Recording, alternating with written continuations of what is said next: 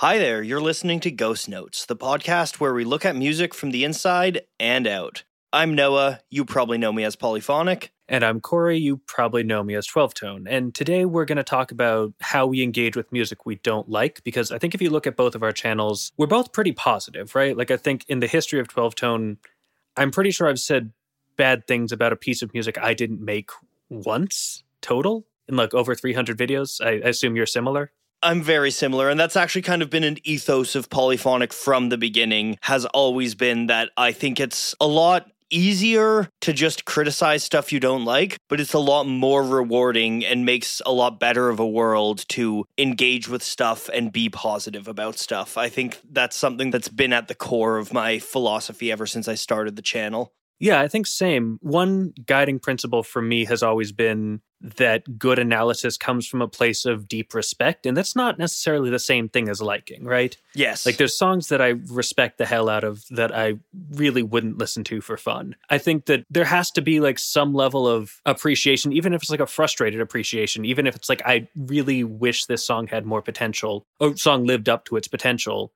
Just looking at songs that I don't like has always seemed, like you said, easy, but not super helpful. Like, I think it's empty calories, right? Like, it's satisfying to listen to an album and be like, oh, this is terrible. I'm going to dunk on this on Twitter and laugh at it. But at the end of the day, you generally are kind of not made any better as a person. And your experience of music, I don't really think is improved by that. And I think especially for like you and I who are doing communication, one thing that I really try and keep in mind is like, what is the intention of the work that I'm putting out there, right? Like, yes, very regularly when I do song analyses, people will tell me like, oh, you changed my mind. I thought this song wasn't worth paying attention to. I thought this song was boring, but you convinced me that it was actually pretty cool and deserved respect and I should be listening to it more closely. But like, if I put out a video that's like, here's why Whole Lotta Love is boring, like, yeah. What is my goal there? What do I want? Do I want someone to come up to me and be like, hey, you were right. Thank you for that.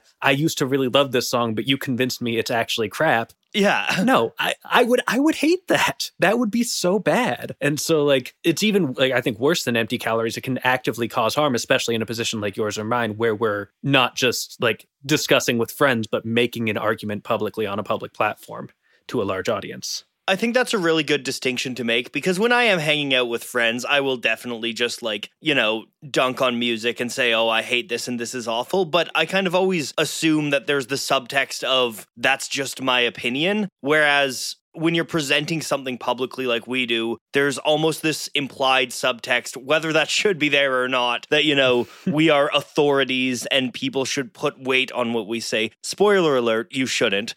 No, never listen to me about anything. Listen to Noah. Noah knows what he's talking about. No, listen to Corey. I don't know what I'm talking about. But there's a lot of people that kind of really like music criticism. And I think music criticism definitely has a value. I mean, functionally, I know a lot of people like music critics because they don't have time to listen to every album and they want to know which ones are good that they should listen to and things like that. And I think that's fair. I personally don't really do a ton of music criticism, don't engage with it a ton. It's never really been, I used to do it in music school, journalism school. Yeah. But I really haven't in a long time, and it's never been a way that I engage with music. But I do think there's a value, but often I wonder to what extent are music critics kind of, to what extent are they actually extracting that value from criticism? And to what extent is it just kind of easy wins on things that you don't like for clicks and views? Yeah, I also think it's worth sort of distinguishing between at least like 3 different modes in this sort of context, because we pretty immediately dove into analysis because that's what we both do. Yes. But I think it's very important to remember there's a difference between like analysis and criticism and also conversation, right? Like what you and I are doing right now is not criticism. And if we start talking about songs we don't like, that's still not really criticism in a structured sense, but it's also not analysis. And it's much more akin to just sitting around and having a conversation with friends, which is literally what it is, except we're doing it for an audience. But I think that it's worth keeping in mind that when we talk about, as we get into this, we'll probably be looking at some of the ways that like engaging with music we don't like is helpful, and acknowledging that not liking things is a useful thing to do in some circumstances. And I think for that discussion, it is really worth differentiating between when we're talking about analysis, when we're talking about criticism, when we're talking about conversation, because they're very different fields. I think that's a really good point. And I think it's easy to kind of pretend one is the other sometimes, especially I feel like a lot of the time, because some criticism can kind of dip its toe into analysis and vice versa. Those lines can get blurred. But yeah, I think that's a really great way of putting it. There's various modes of thought that we're talking about music in. And I think as people who do music analysis for a living, and also just generally, both of our worldviews are very much of the opinion that all music has merit. Yeah. I mean, I've said that so many times. There's no such thing as bad music. Like, we say that all the time on this show. I think what's interesting about that is I can say that, and then you can put a song on, and I can just cringe and find it so hard to listen to and find it hard to find merit in. And I think that's kind of where a lot of our conversation is going to be going today, is kind of as people who are just the ultimate postmodernists when it comes to conception of quality, how do we go about kind of engaging with stuff that is against our sensibilities while still finding ways to acknowledge that it has its own merit? Yeah, one thing that I've definitely found useful in that regard is to sort of draw a distinction between like, this music is bad, or even like, I don't like this music and I don't understand this music, right? Like that, we've talked before about how I really don't listen to a lot of jazz. And like, if you were to put on like Coltrane's My Favorite Things, I probably wouldn't enjoy it very much. But like, it's very clear to me that it's not a bad piece of music. Like, and I would never claim that it was. And so what's happening in that situation is more that I am just not comfortable enough with the musical vocabulary that it's employing to really understand what to listen to and how to draw value out of it in a way that is rewarding and satisfying. And that doesn't mean that there isn't merit there. It just means that I don't know how to look for it.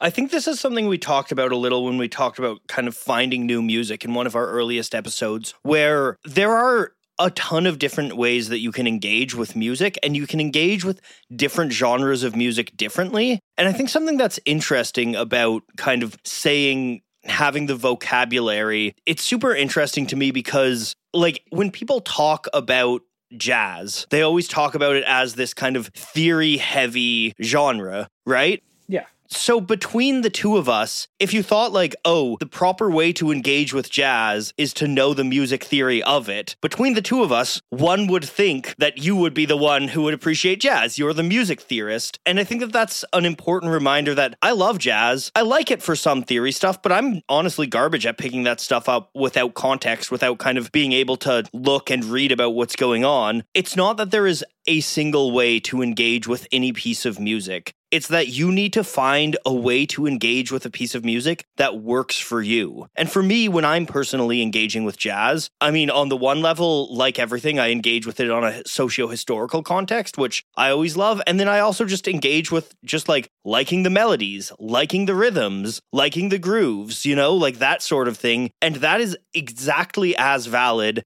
You can like Coltrane because of the crazy theoretical stuff he's doing. And you can also just like Coltrane because you think the sound that comes out of his saxophone is aesthetically pleasing. And there's no greater or lesser merit to either of those. Yeah, I think when you're looking at stuff that you don't know that you'll like, you really just have to find a way in. And there's always going to be infinitely many ways in, but you have to find the one that works from where you're at. And that's going to be informed by what you already like and what you already listen to. Again, if you're trying to figure out what there is to like about a piece of music, that's a useful way. Although, again, that can run into problems if it just like really doesn't have much on the axes that you enjoy. And it can be hard to sort of find a foothold. And sort of once you do, you can start to get in. This is one of the things I think you and I have talked about before. I believe I've mentioned it on the podcast, but like when I listen to jazz, often sort of my first thing that I'll lock into is like the bass, and I'll look for like a walking bass because I love a good walking bass. Who doesn't? And so that can be a framework that I can then start to expand my appreciation of the song from that initial nucleus. But if I didn't have that, it can be a lot harder to sort of figure out what I'm doing.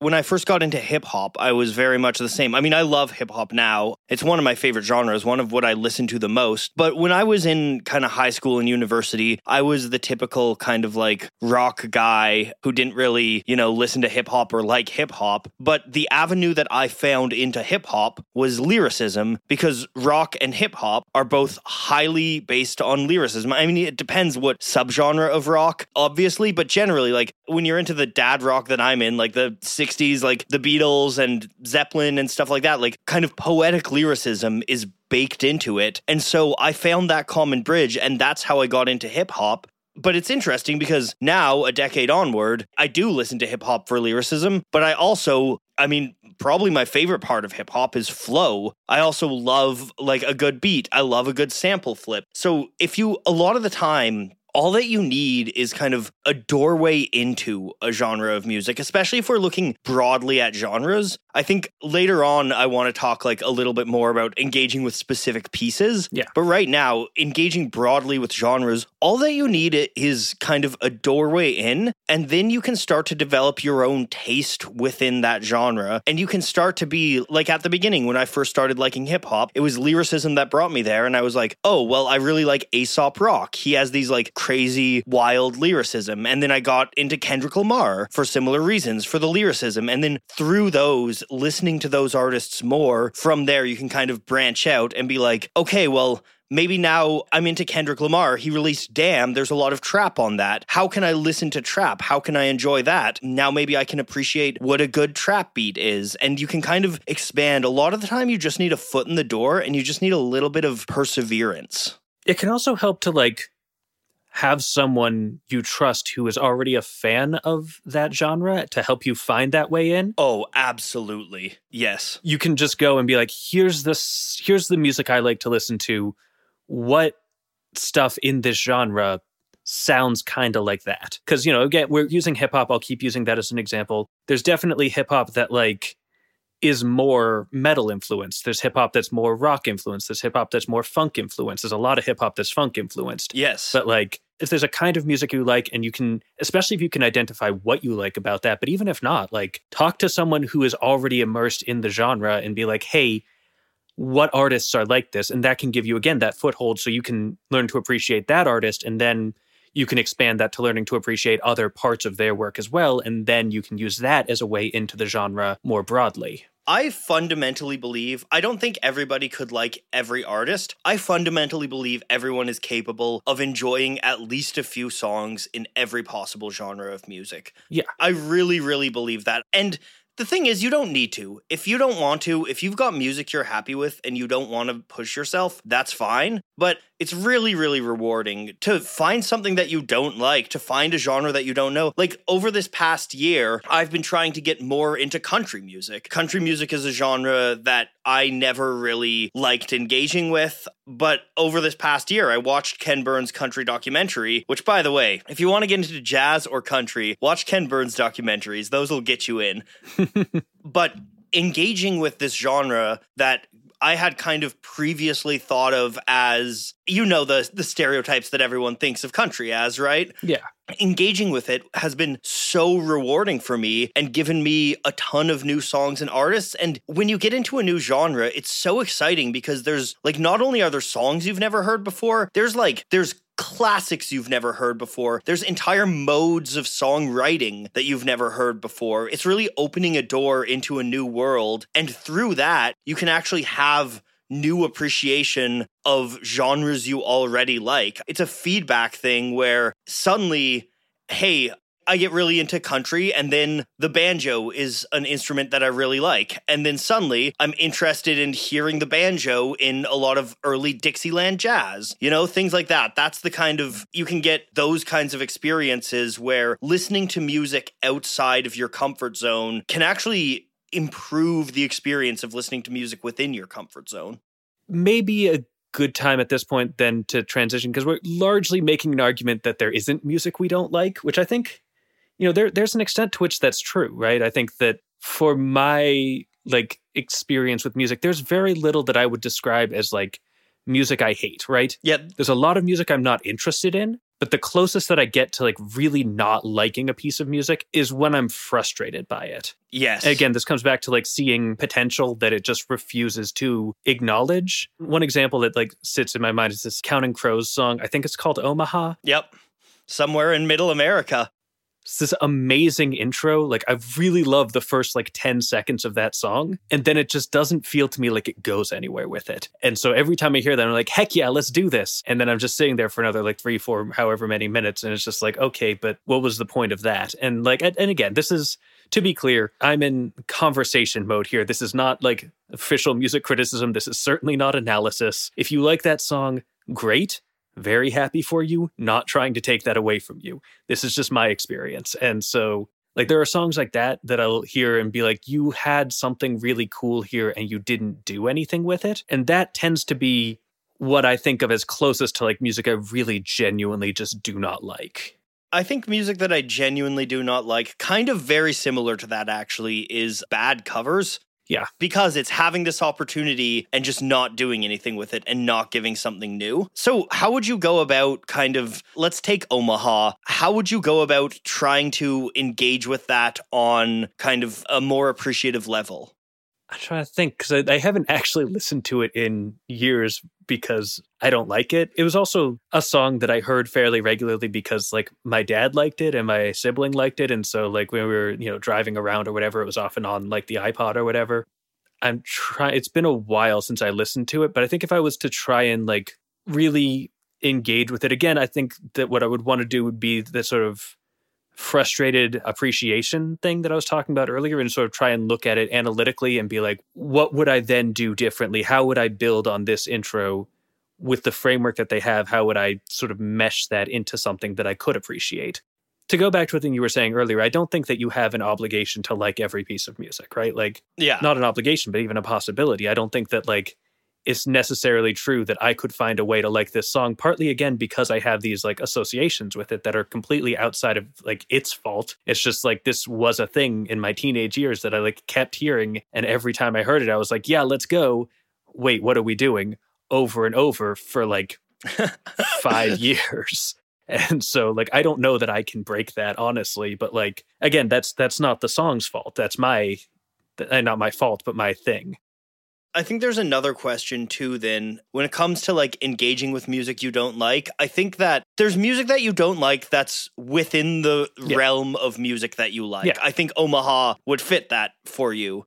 But then I think there's also music that you don't like that is completely out of what your mind conceives of as music. Things like, this is where kind of experimental music gets really interesting, and where things like Captain Beefheart, or, harsh noise like Lou Reed's Metal Machine music, or Ornette Coleman in jazz, like his free jazz album, like things that start to break down your very conception of music. Do you have any thoughts on engaging with those things? Do you like engaging with any of those things?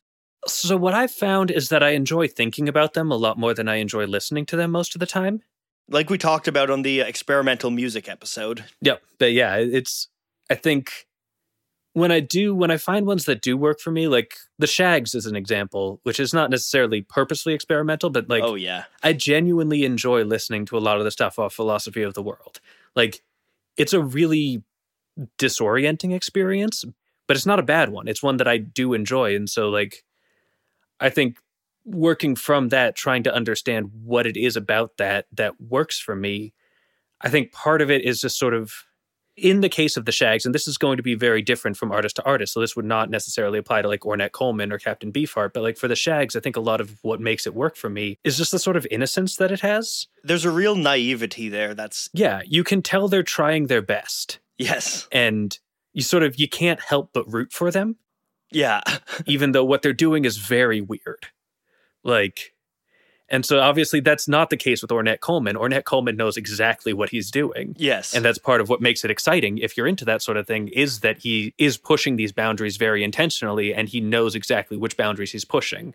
I think there's something kind of virtuous about having your sensibilities in art offended. I think that it's very easy to kind of like take for granted what music is capable of, because I think like so much of music, even when we're talking about like from country to rock to hip hop to pop, like all of this stuff fundamentally isn't really that different until you start to get into this really kind of things like Beefheart or Coleman, like these really kind of weird out there stuff. And a lot of the time, I mean, it sounds kind of like counterintuitive, but I will listen to Free Jazz by Ornette Coleman, which I find actively painful to listen to at times, but also really enjoy it because it's kind of showing you what music is capable of. And I think with a lot of really harsh, inaccessible stuff, things that break down your conceptions of time signature or key, or even just kind of timbral sounds that you find nice. Like, I think things that break those down can be really exciting to engage with, but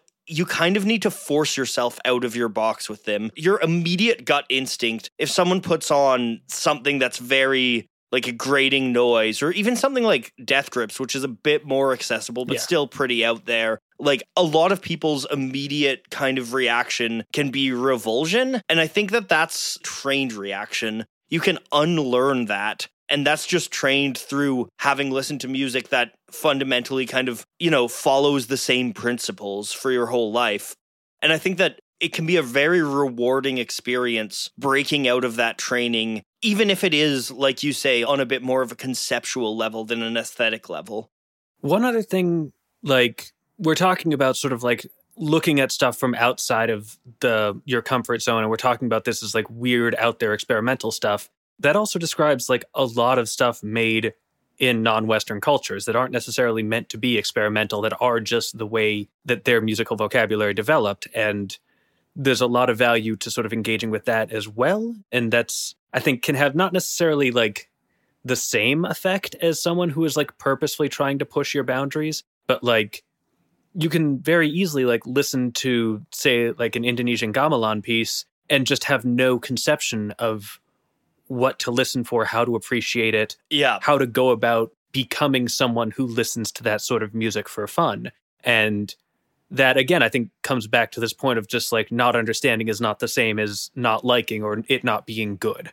In those cases, it is fundamentally wrong to say that they are bad music because you don't know how to engage with them. And I just wanted to be, because we're talking about sort of pushing boundaries and looking at stuff that you're not comfortable with, I think it's worth being explicit about that, and that these are sometimes these are intentional, explicit things like Frank Zappa, Captain Beefheart, but like a lot of times they're just people making music the way they want to make, the way that like feels right and natural and good to them. And because they grew up in a different musical culture from you and they speak a different musical language from you, you don't know how to engage with them. And it feels like this weird experimental thing, even though that's just fundamentally inaccurate in terms of describing its cultural role within its own culture.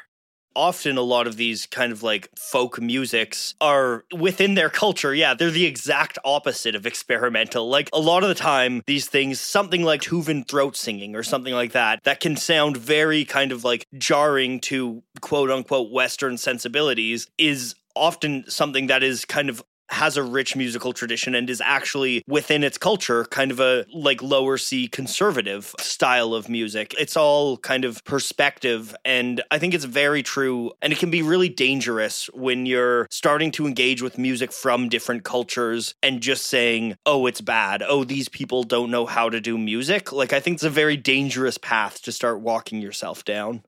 It's dangerous and it's easy. That's, I think, the thing that scares me about it, and why I think it's worth being explicit and worth like sort of discussing, is just like, it's super easy when you don't have a connection to something to assume that it's even subjectively inferior, right? Like, I'm not even saying like 19th century European approach of being like, all this music is terrible because it doesn't go like from 5 to 1. So let's, colonize the entire world so that we can make them do our music, which isn't the only reason they colonize the world, to be fair. But like, it's worth recognizing that like Western tonality played a significant role in European imperialism. But anyway, that's a whole digression that I am not really equipped to discuss the details of as an expert, because I have not researched that thoroughly enough. But it is true. But I think it's just so easy, even just subjectively, to be like, this music isn't for me, when in reality, I think what's happening is more that you aren't ready for that music, and you can change that. You have control over that. I think there's kind of this perception that a lot of people seem to have that music taste is kind of set in stone. And you're like, oh, well, I listened to that song 5 years ago and didn't like it. It's like you were a completely different person 5 years ago. You had different cultural touchstones. Yeah. You had different musics that you listened to. I barely even had a YouTube channel. Yeah, exactly. I think if you do want to try to get into something, it's important to revisit it. The number of people I know, well, I don't know, but I've seen on the internet who like say, oh, you know, I tried to get into hip hop once and didn't like it. And it's like, well, have you considered trying again? You grow as a person and your taste changes. And sometimes you might come at something and really, really not like it, not have the vocabulary. And then in a year or two, be like, you know what? No, everybody likes this. Maybe I'm ready to take another run at it. And sometimes, like this year wasn't the first time that I've tried to get into country music. It was just the time that it kind of stuck, you know? Like I've tried to get into it before because I think it's my job to try to, you know, get into a bunch of different musics. But this year was just the first time it stuck because I kind of approached it from a different angle and had the socio-historical context, which I really need for music. And this time it stuck. So I think that there's a lot of people that will listen to something once, decide they don't like it, and turn it off. And most of my favorite songs, maybe not most, but a lot of my favorite songs, I didn't even like on the first listen. An artist that I really love is Alt J. And the first time I listened to Alt J, I was like, what the hell is this nonsense? One thing that, like, I've definitely noticed in myself is that, like, if I go into a piece of music with pre-expectations, especially with people telling me like, oh, this is so good, you need to check this out, you're gonna love this, I almost never do. Yeah. Like I will almost always like go in and like I want it to be so good that when what it turns out to be is just a good piece of music, I'm just disappointed enough that I can't even appreciate it as that. And so like so often what I found is sort of like going back and revisiting it even like the next day. Yeah. Right. Like even like an hour later, just something that where I have recalibrated my expectations to be what it is, it can be so much easier to get in there and find what it is that other people are liking about it and what I might like about it as well. I've always kind of been of the opinion that, like, you can't really say, with most music, you can't really say what you think about it until you've listened to it at least, like, 3 times. Because the first time you're listening, you're just taking so much in. And sometimes you'll listen to a song for the first time and be like, this is the best thing ever. Like, I love this. But a lot of the time, you're still kind of figuring out how to engage with it, especially if you're not coming at it with kind of context. The first time your mind's kind of being like, okay, well, where do I place this? What are they trying to do here? What's going on musically? What instruments can I hear? What are the words saying? Like, there's a lot of things that are being thrown at you from the beginning. And I know especially when it comes to lyrical things, like in terms of lyrical things, I usually takes me a couple listens through to really get the lyrics and for them to really, you know, even if I can hear the words the first time, I'm not always processing the first time and I'm not really noticing what they're trying to say. I think multiple listens is absolutely key if you're trying to engage with something that you don't like. I think lyrics are a really sort of interesting and useful way of thinking about this, because this is true at like all levels of music. But I think, as always, lyrics are the most obvious and therefore easiest to sort of draw attention to. And so when I'm listening to a song with great lyrics, like the first time through, I will usually get the sense that it has great lyrics and I will probably grab out a couple lines that I really like. Yes. Right. But like, if you were to ask me like, hey, what are some cool lines from this? I could give you a couple from one listen. But 99% of the time, if there's like 2 or 3 amazing lines that I pick out, there's probably like 50 more that I missed. Yeah. And so in the same way, like I can listen and be like, oh, that like buildup worked really well. But there's also going to be a lot more like subtle gestures in there that contributed to that I didn't pick up, that I may not have been able to really pinpoint where they were, but that they still affected the experience. And so listening again can be really helpful to sort of pick that out. But now we're talking about music that we really like. So I think the lyric thing is especially true when engaging with hip hop, where like it's so hard, at least for me, and I know for a lot of people, to get everything that's being said on the first pass through. Yeah. I mean, depends on the artist, but Yeah. someone like Kendrick Lamar, for instance, yes, absolutely. There's also another topic on this that I wanted to kind of talk about. It's a bit of a pivot, but so we're both believers that all music has merit, and I think you should really try to engage with music you don't like. But then whenever I kind of look at this worldview, what I'm confronted with is, what about music that is actively hateful music? You know, what about art that is kind of like, are we comfortable calling art that is hateful bad art? Are we comfortable, like, you know, how do we engage with something like Burzum? Or how do we engage with like skinhead punk bands? Like, I think that that's something that's really interesting, and it's challenging to the perspective of, hey, you should engage with music you don't like. Because personally, I don't really know if there's anything positive to be gained from engaging with Nazis. In a sort of personal context, I would agree. I think there is value academically, but that's a different question. I think that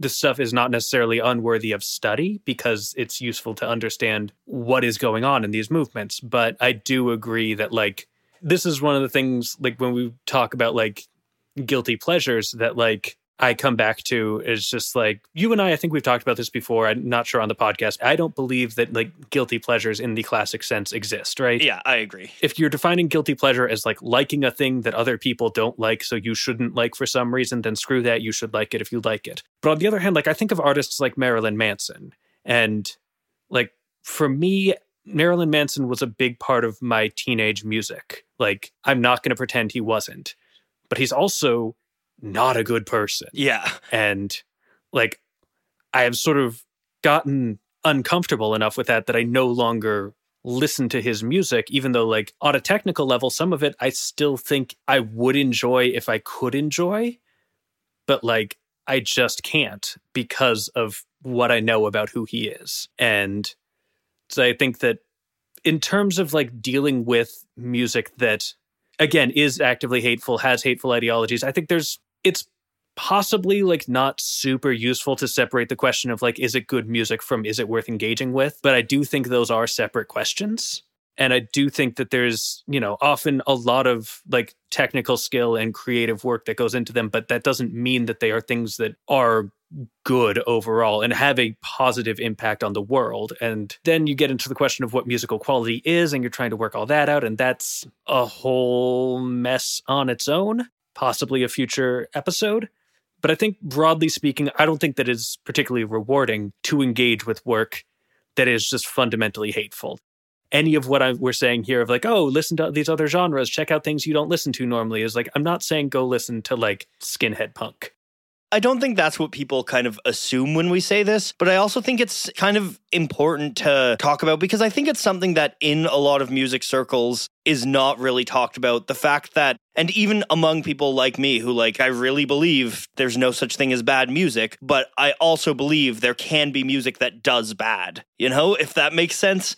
Yeah, no, absolutely. And yeah, like you said, engaging with that on an academic level is very important work, but when I say like push your comfort zone, I don't necessarily mean that you need to go listen to neo-Nazi black metal. If you want to push your comfort zone and don't know black metal, listening to non-neo-Nazi black metal, that's a genre where it'll push your comfort zone a little, and that's really neat.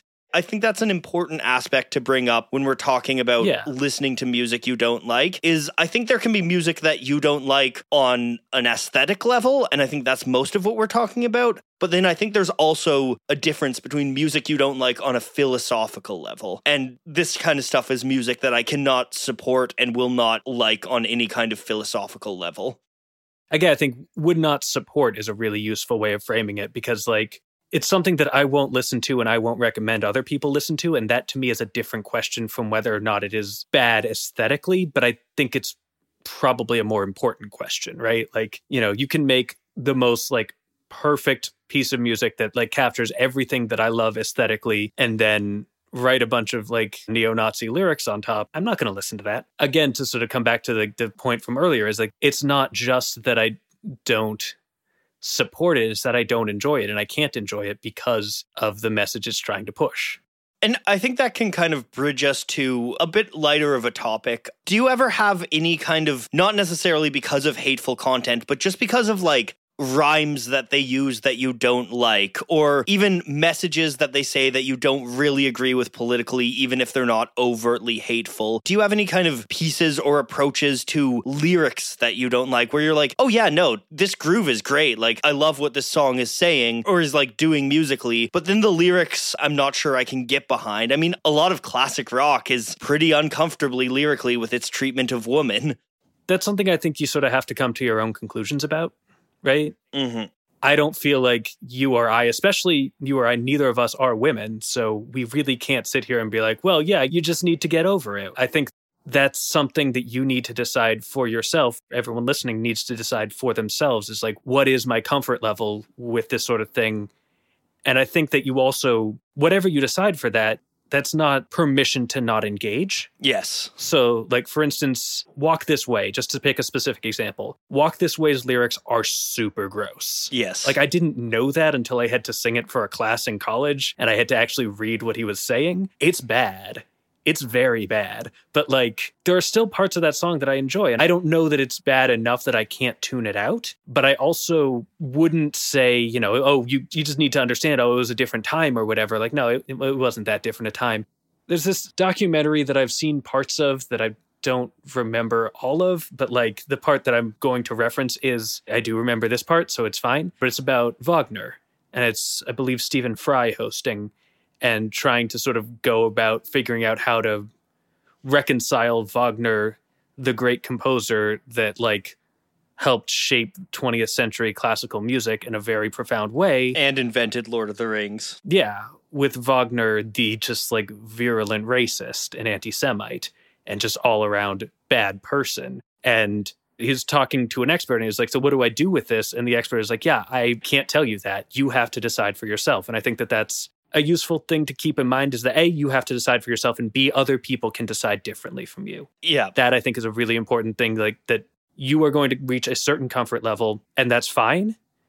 Like, as long as you're thinking critically about it, as long as you're not using that as an excuse to not engage. But you also have to recognize that other people, especially people who are in the groups that these things are against, like, you know, Walk This Way for, like, women, aren't necessarily going to be as comfortable as you are if you aren't the target of whatever gross lyricism is happening. And then I think that that's an absolutely great perspective, and I pretty much agree with everything you say there. I think it is a very individual thing.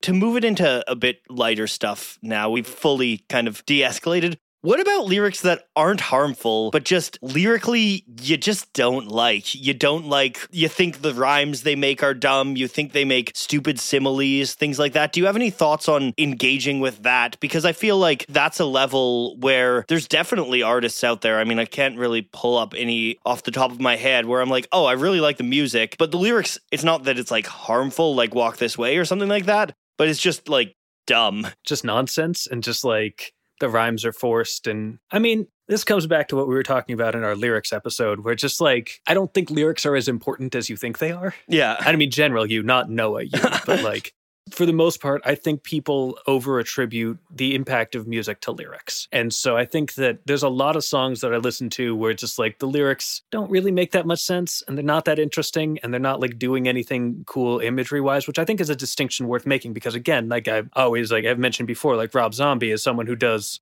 lyrics that don't really make a whole lot of sense, but that have very specific and interesting imagery to them in a lot of his songs, or a lot of my favorite of his songs anyway. And like, that's a different thing from like stuff where it's just like, you just put words together. Yeah. Like, you literally just like opened a dictionary, pointed to a random page, and just started grabbing words. And, you know, that's fine. But like, I think that that's something that can be very easy to look past if there's other things in the song. And again, this comes down to understanding which aspects of the song you're meant to engage with. And a lot of the time, if they're not doing anything interesting with the lyrics, that's because the lyrics aren't where you're supposed to be paying attention to.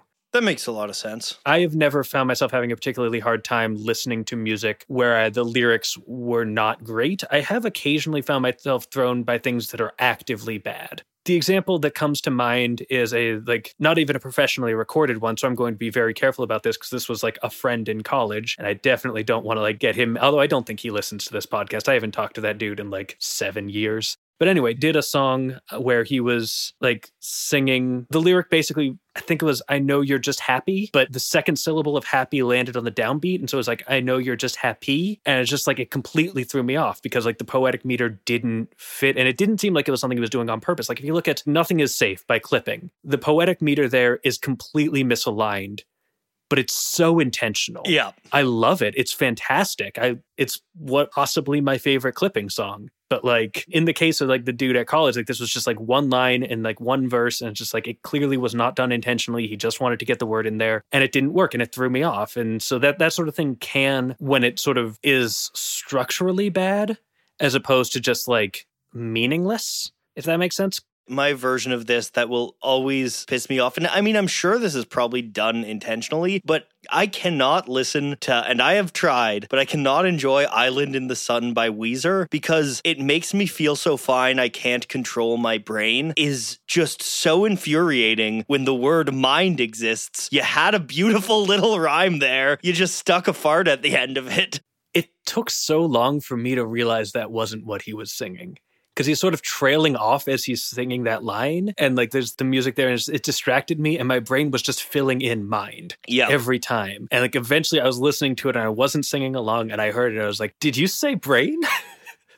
Yeah. Which again, may be intentional. Like if you look at like Mr. Brightside, they very intentionally imply one word with the rhyme scheme and then use a different word. Yes, yeah. And that may be what they're going for there, to sort of like... I'm sure it's got to be. I'm pretty sure Rivers Cuomo knows the word mind exists. Probably. I would be surprised if he didn't. Another front, and this is kind of talking about like lyrics you don't like, this kind of brought me to Dylan, and I love Dylan, obviously, but there's also a lot of kind of like bad Dylan, and I think that there's something really interesting. There's a really like fun experience to be had in engaging with bad albums or albums you don't like or songs you don't like from artists that you do love. Yeah. I think that's a really interesting place. And I honestly think that that's actually a good way that you can almost kind of train yourself to engage with other things. Because if you like this artist, there's clearly something there. You know, there's clearly something that you like about them. You should be able to find something redeeming about their worst work. And that's a good kind of exercise to teach yourself to try to like things that you think are bad. So for me, like Dylan for you is kind of like Jackson Browne for me. And in exactly the same way, I will occasionally go listen to Time the Conqueror, right? Like, Time the Conqueror is a bad album. Like Jackson Browne, if you're listening to my podcast, I'm sorry, I love you. You are very good at music. Time the Conqueror was not your best.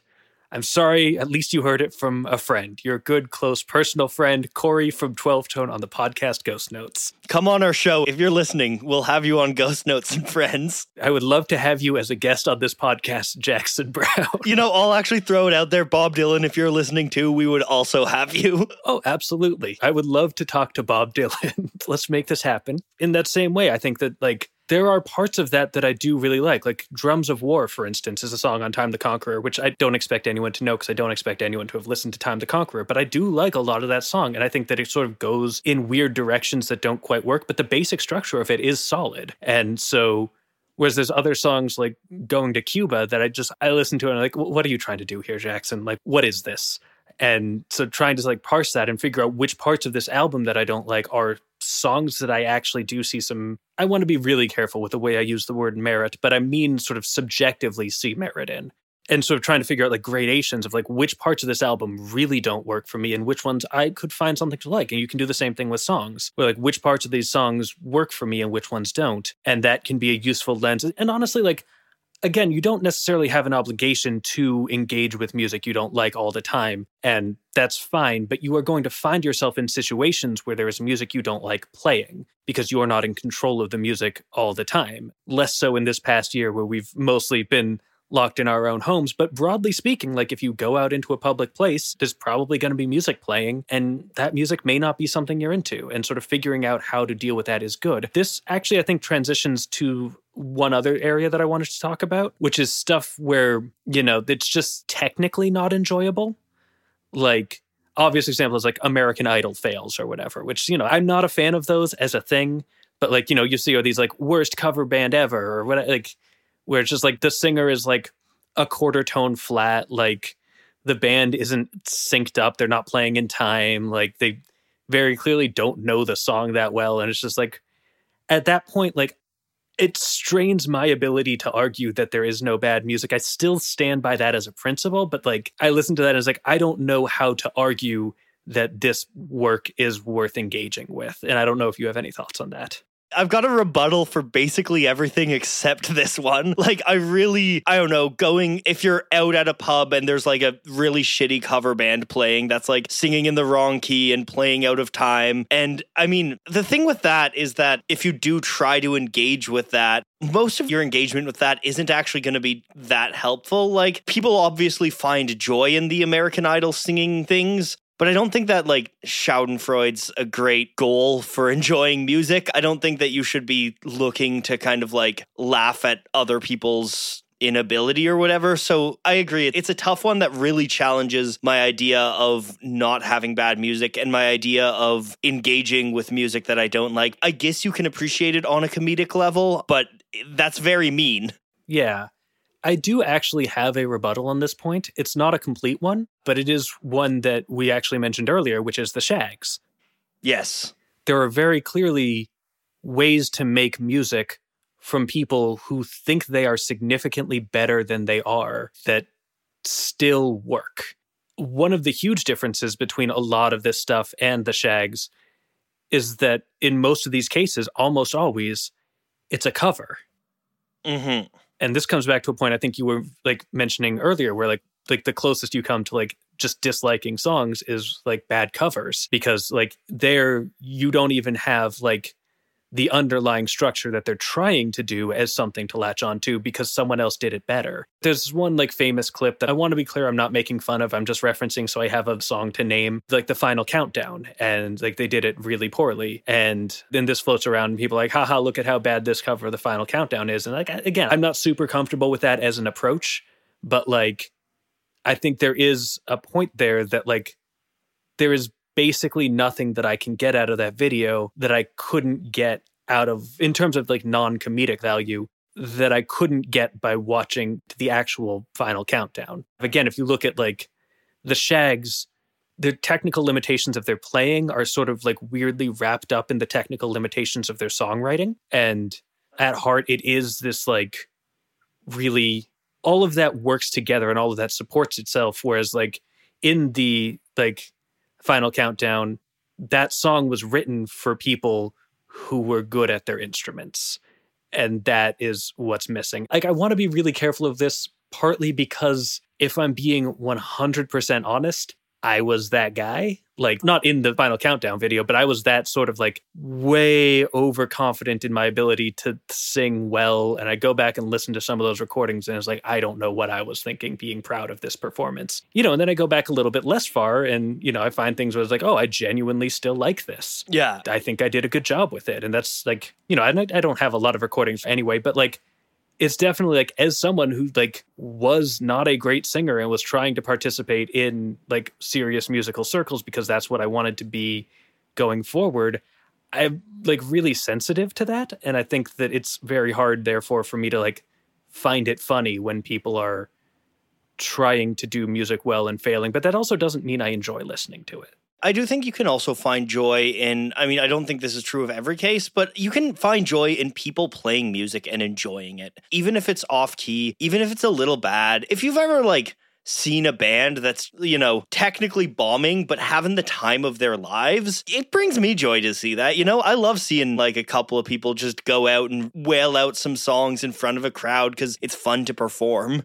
Especially, that's a lot of the foundational ethos of like folk music. Yes. It's just that it's not really about being the best. It's about being good enough and being with people. And also, I mean, punk is all about that too. Like, punk shows are so great for people where it's not that they're playing their instruments well, it's that they're just emotionally pure, you know, and they're playing their instruments hard. Yeah, exactly. They're just thriving on the energy. And again, I think that comes down to the question of sort of like intersecting values in terms of like, you know, technical skill and like songwriting technique. Like in a lot of those cases, like a lot of punk songs aren't really written to be anything but punk. And when you hear punk covers of things that weren't originally punk, they're very heavily adapted to be punk. And so like they all work in that framework where you're not expected to be, you know, Yngwie Malmsteen or whatever. Yeah. You know, like you're not supposed to be like shredding. You're not necessarily supposed to be singing perfectly in tune. Like that's not really the point. Because of that sort of aesthetic, it works. Whereas if you look at, again, apologies to the people in the Final Countdown video if you're listening. It's just a good example. But like in that case, like they're not doing enough changing to cover up that they don't have the skill to do the thing that was originally done. I think that makes sense. I don't necessarily think that there are ways to find good in stuff like this, like people playing badly. But I think really more than trying to find good, it's just about what's the point in being negative about this? What's the point in, you know, like laughing at people who are just trying their best? You're not going to improve the world at all. You're not going to be a better person for it.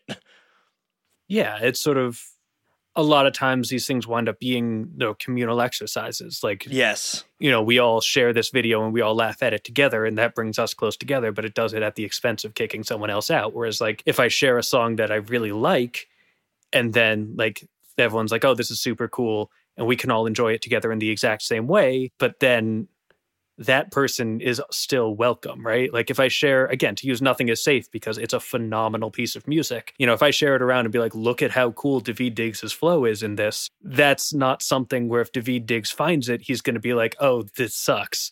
Which I think comes to another point that I wanted to talk about is just like, again, coming back to the question of like you and I making videos.